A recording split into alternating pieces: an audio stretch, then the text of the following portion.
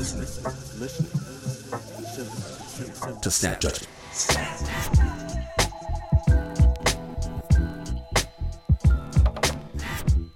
We're going to start off the Leap of Faith episode in one of my favorite places in the world, Japan. But we're not going to stay there for very long. Sensitive listeners and those with small children should know this piece does contain some dark elements. Snap Judgment's Davey Kim has the story.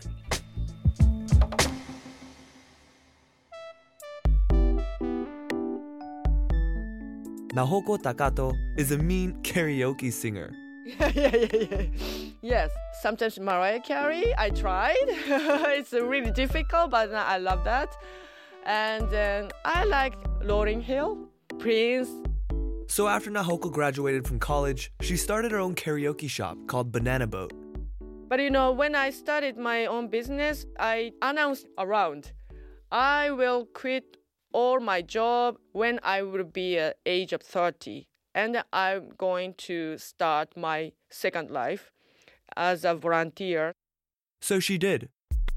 In 2000, she flew to Calcutta, India, taking just a small suitcase. She knocked on the front door of an orphanage and started her new life as a volunteer. She spent over a year there, then worked with AIDS patients in Thailand and Cambodia, and then her work took her to Baghdad on May 1st, 2003. The day President Bush made his mission accomplished speech. Major combat operations in Iraq have ended.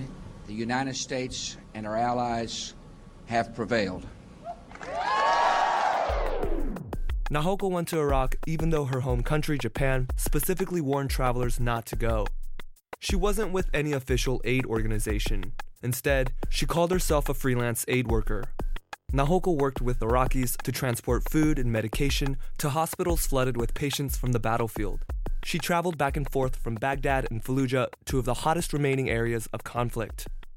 The people said you should not go to Fallujah, but I went to Fallujah so many times because I had a good relationship and even you can say that I had a good friendship with the people in that area. And then they are so supportive, kind, generous. As she went about her work delivering aid and starting a clinic to help Iraqi street children, guerrilla warfare was increasing between U.S. forces and Iraqi insurgents. All this tension came to the forefront at the First Battle of Fallujah, or Operation Vigilant Resolve.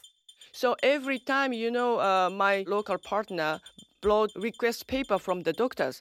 There was a military operation, we need more medication, we need blah, blah, blah. So, 3 of us, 2 Japanese journalists and me. We got on a taxi and the driver is an Iraqi driver. The plan was to go to Baghdad, prep and package emergency supplies, and drive it back to the hospitals in Fallujah, about an hour away.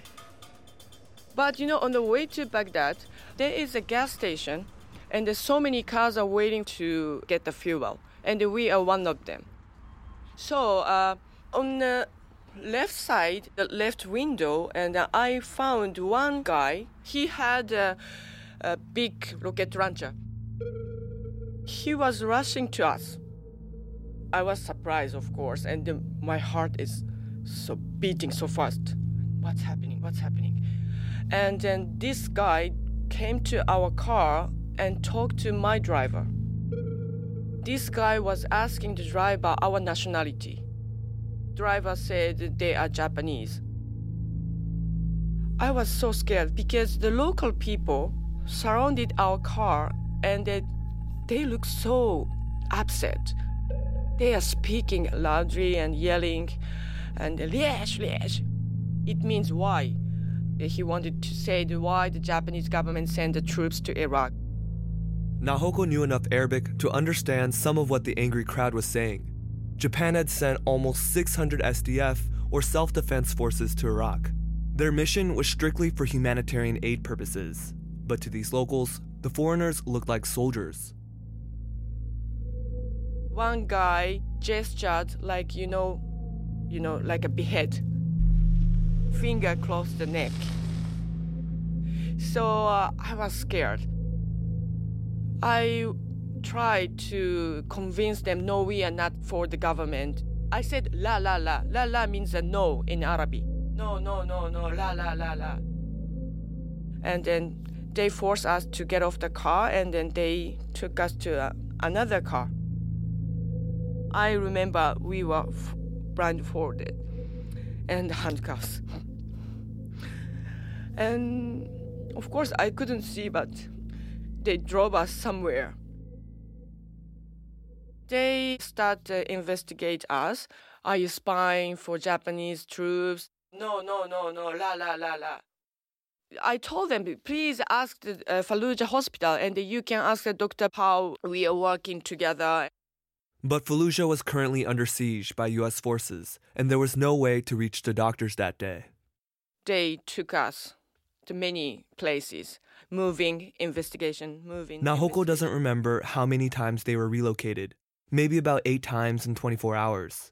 Through the thin walls, she could hear the muffled sounds of children playing, so she figured she was being held hostage in someone's house. I don't know. I really hate to mention about this experience, but somebody came in with a video camera. What happening?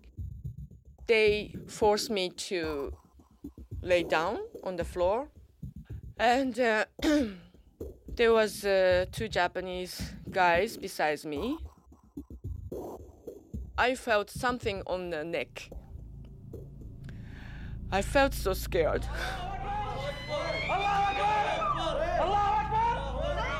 They asked us, no Koizumi.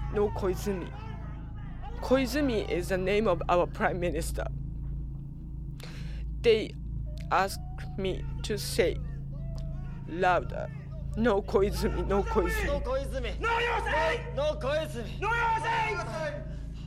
I tried to say no Koizumi, but I couldn't speak loudly. In this hostage video, Nahoko renounced Japan's Prime Minister Koizumi.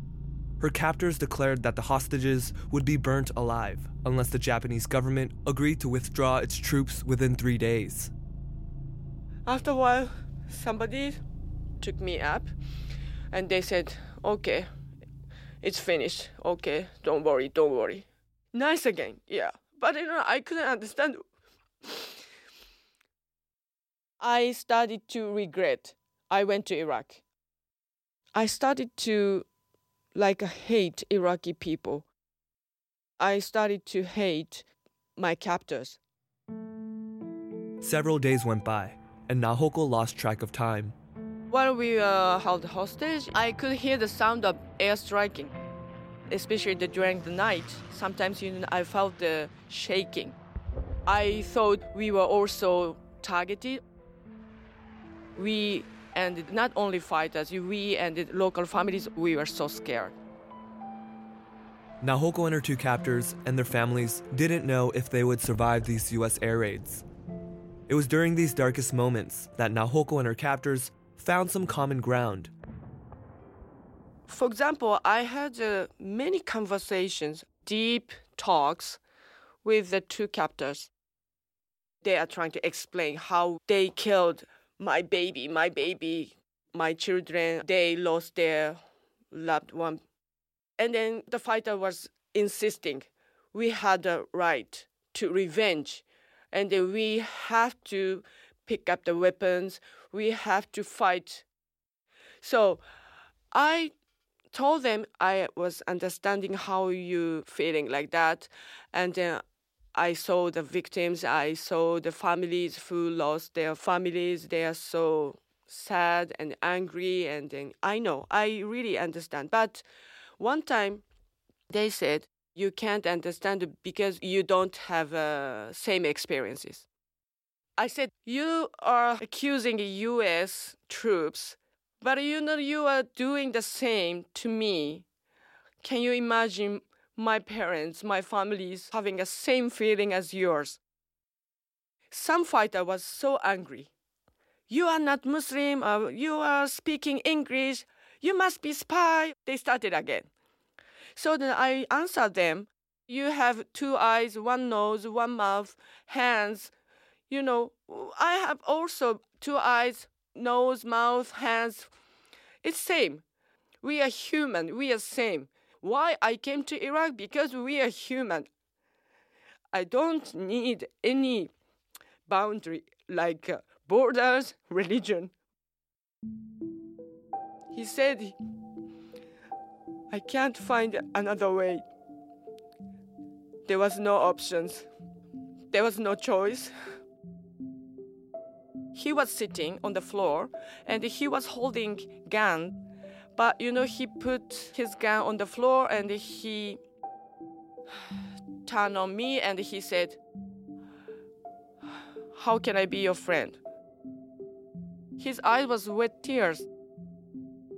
So I responded, I am your friend. That's why I came to Iraq. So they just kept silence. Next day, the guy who was in tears, he said, we are releasing you. He brought a bottle of honey, really beautiful golden color. So really, special gift in Fallujah. And he handed this bottle of honey to me. We were so astonished because how can you imagine that your captor gave you a gift? And he said, this is for your mom and sister. Mom and sister, I was, kind of surprised. And I tried to shake hands with him. But he's Muslim, so he covered his hands with the scarves, and then we shake hands.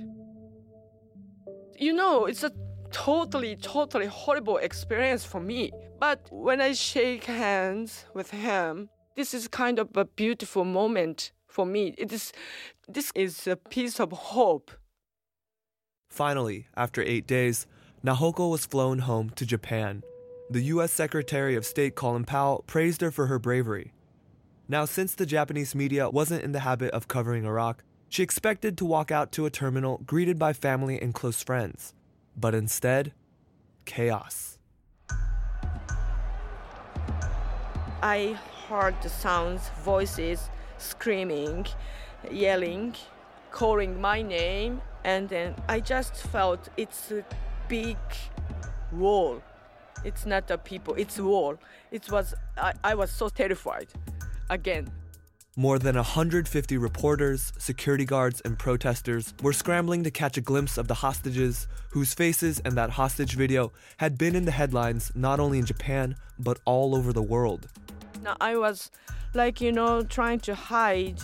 I just put my head down. I didn't see any people. It's a really hard experience at the airport. The protesters were angry with Nahoko for ignoring the government's travel advisory. Going alone as an individual was seen as reckless and unforgivable. Not only that, her kidnapping could have jeopardized Japan's political maneuver. So individual person, it's like, that individual person is shameful and breaking the harmony of the groups. In Japanese words, 自己責任. 自己責任means self-responsibility. It's not government responsibility. Nahoko went there, and she got a trouble, and she has to take a responsibility by herself. Yeah, I actually, this is more shocking moment for me than my kidnapping in Iraq. Because, I could communicate with the people who carry the weapons. We could have a long talk. But in my country, we speak same language. They don't have any weapons. But it's like no communication. When finally given the chance to address the media, all she could do was bow down in shame. And with her family flanking her sides, she said sorry. I keep apologizing. I'm so sorry. I believe you felt uncomfortable. After I apologized, I feel like a different person. I couldn't be a brave person anymore. I believed that I couldn't smile anymore. Nahoko went home and locked herself in. She couldn't check her email or watch TV without being attacked. I felt for the first time I was dead because I was really uncomfortable living in Japan, in my own country. I felt like I left my soul in Iraq. In my home, my family checked all the letters. There's, oh my gosh, more than hundreds. And then they separated threats and then support. So then I just saw two. One of them is a postcard. But it was really shocking because I found, not my name, I found my family name on that letter, punish them.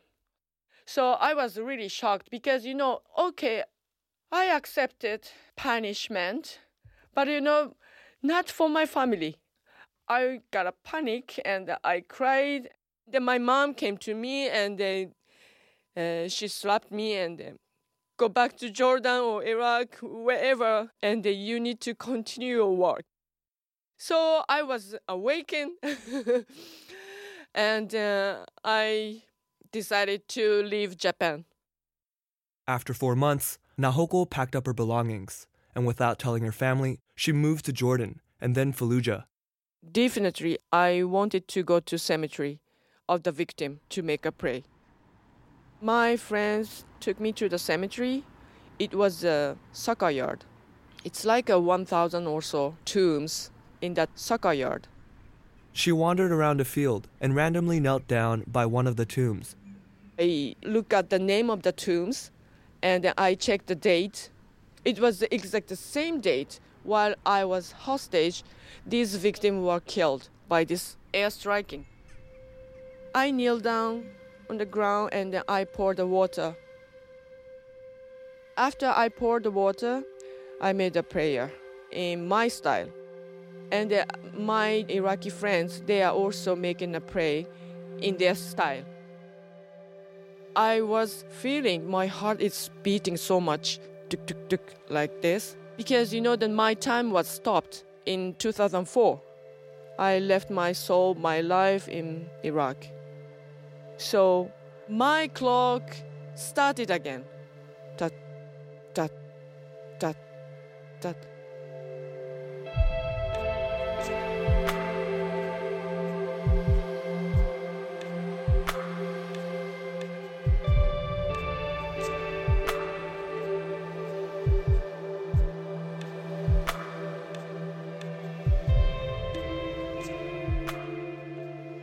Big thanks to Nahoko Takato for sharing her story with the Snap. Now, amazingly, in spite of it all, Nahoko continues to do her good work in Iraq and Jordan. She coordinates emergency relief aid for families who've lost their homes due to the ongoing violence. She's a straight hero of mine. I'm going to have a link to what she's up to at snapjudgment.org. The original score for that piece was by Davey Kim. It was produced by Davey Triple Threat Kim.